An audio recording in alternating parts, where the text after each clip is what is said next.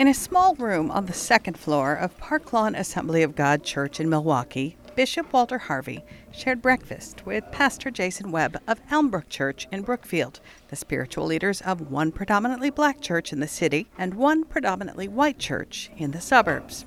As the two men prepared to speak to the Park Lawn congregation, they decided the way forward is through racial reconciliation. Bishop Harvey talked about what the road to reconciliation might look like. Well, I'll first tell you what it does not look like. It does not look like bearing arms and killing police officers. That is not a Christ-like action. That's not a solution. What is a solution? To me, reconciliation is doing life together. It's being in a safe environment where we can ask questions of each other, we can learn from each other, we can love each other in community. And so the church can't stand idly by. Jason Webb, senior pastor at the megachurch in Brookfield, fears churches have been too silent for too long. And so we must stand and link arms with our brothers and sisters of color and say, you know what, we're in this together. We will work together on addressing systemic issues that prop up one race and hurt another. But we're going to walk this long road together.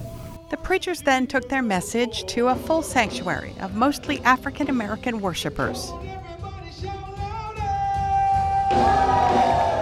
Bishop Harvey told his congregation the close friendship between these two men from very different worlds should give others a sense of what it's going to look like in heaven. So when you get to heaven, there's not going to be a Sherman Boulevard, there won't be a Blue Mountain Road, amen, there won't be no 124th Street when the property values change from the side of the street to the next, amen? Amen. Would you welcome Jason as he comes?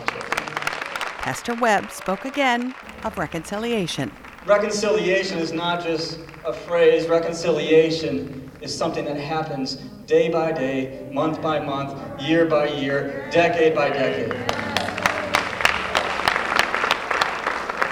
And as long as I'm senior pastor of Elmbrook Church, know that we stand with you. Let's pray.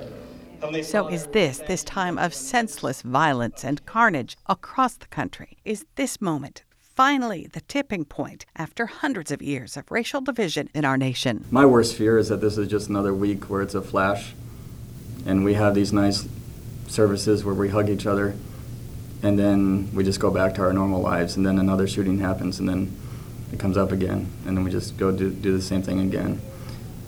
We can do better than that. Jesus demands that we do better than that. No more shackles, no more chains, no more bondage. I am free. Bonnie Petrie, 89.7 WUWM. Let me sing this. No more shackles, no more chains.